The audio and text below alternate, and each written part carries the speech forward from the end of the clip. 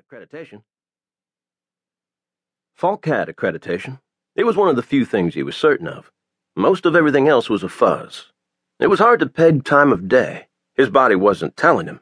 He reflected that he hadn't had a steady diurnal rhythm in about 5 years, and the stay on firewall with its frantic 20-minute days had utterly fucked his bioclock.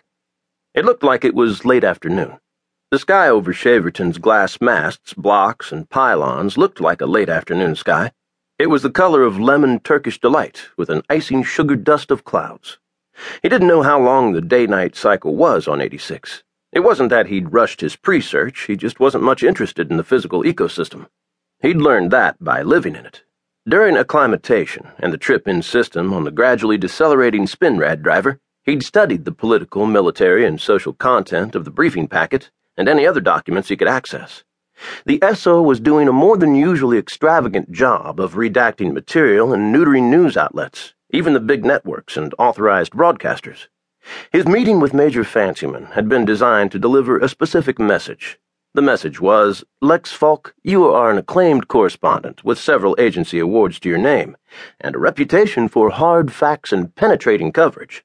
Therefore, the SO is very pleased to welcome you to Settlement 86, and to validate your accreditation. Having you here proves to the public back home that, despite reports of open conflict, the Settlement Office has nothing to conceal on 86, and your reportage will be received as unvarnished and credible. You will, of course, report only what we permit you to report. That had been pretty much it. Fancyman had told him all of that without expressly using any of those actual words. Falk needed to understand it, and needed to make it clear he understood it. If necessary, the message could be reinforced through further meetings with SO execs more senior than Fancyman. If really necessary, an accommodation might be reached where the SO surrendered some juicy nugget to Falk, something that would lend any correspondence he filed the bat squeak of raw truth. One hand washes the other. Falk sat back in the body mold seat as the driver turned west onto Equestrian and accelerated towards the hazy megastructure of the terminal.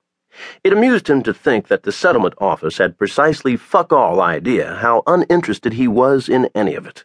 He was bone-light and lagged from too many years riding drivers.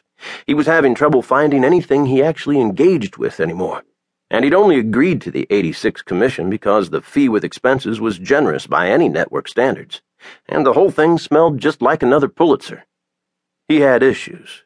He had a few things he should have taken care of long since, things he couldn't really work up the enthusiasm to tackle head-on. He had a vague plan, which he'd share with anybody who asked because it made him sound layered, of going home, rebuilding his health and leasing someplace on the ocean for a year while he switched gears and wrote that novel. The addendum he didn't share was that he was no longer sure what that novel was about, or that the prospect really didn't get him all that fucking thrilled, though living beside the ocean sounded nice. Falk hadn't warmed to 86 much. The climate of the Shaverton region, at whatever time of whatever year it was, nudged at the comfort limits of hot and humid. It was one of those places, and Falk had been to a few, that wasn't a natural fit for occupation. It was a tiny margin of variation, almost a nuance thing. But just because the atmosphere wasn't technically inimical to human life, it didn't naturally follow that people ought to live there. Outdoors it was too hot in an odd way, and too bright. There was an odd saturation to colors. Indoors everything was too cold. Everything smelled of air con and a ubiquitous lemon-scented twang of insect aside. The driver took him to the GEO. It was the name of both the Corp and the serious glass mast the Corp occupied in the landskirts of the massive terminal.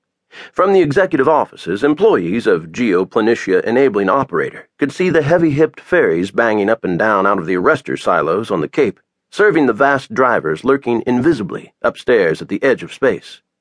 There was a bar in the basement, flushed with sickly lighting, piped music, and a funk of bug spray, and fitted out with early settlement-era furniture, undoubtedly repro, woven from wicker-effect polymer lattice. The place made up in business what it lacked in soul. There were distinct currents separating the crowd, non-local correspondents and affiliates, sorted by old acquaintance or network loyalty, GEO employees, locals working the room, shilling everything from sources to sex in order to leverage a little network expense account action. Falk got talking to a GEO exec at the rail of the Marble Effect bar. The exec was ordering a tray of drinks.